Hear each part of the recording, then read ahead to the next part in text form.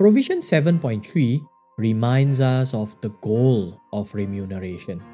It says, remuneration is appropriate to attract, retain, and motivate the directors to provide good stewardship of the company, and key management personnel to successfully manage the company for the long term. So here, let's take a fun example to highlight this point, and we look at this famous pay package that Tesla made with Elon Musk in 2018. First, there was no fixed component in this package.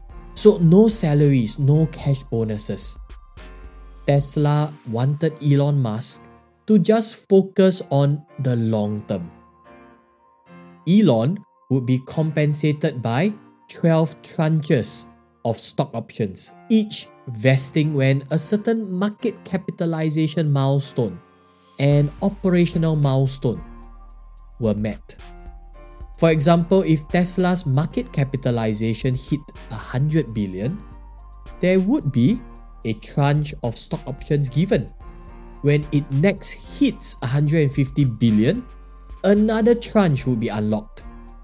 With Tesla ever hitting $1 trillion market capitalization and achieving record operational profits, Elon Musk met all his milestones and pocketed a total performance reward that is estimated to be worth, wait for this, 56 billion, not million, billion dollars, making that the largest payoff ever for an executive.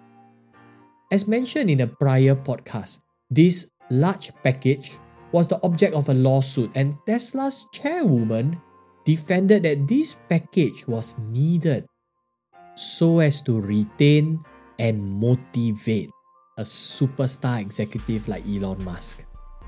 Now, of course, many will have their own opinion to this, but the outstanding success of Tesla does add a layer of justification to what the chairwoman said about remuneration.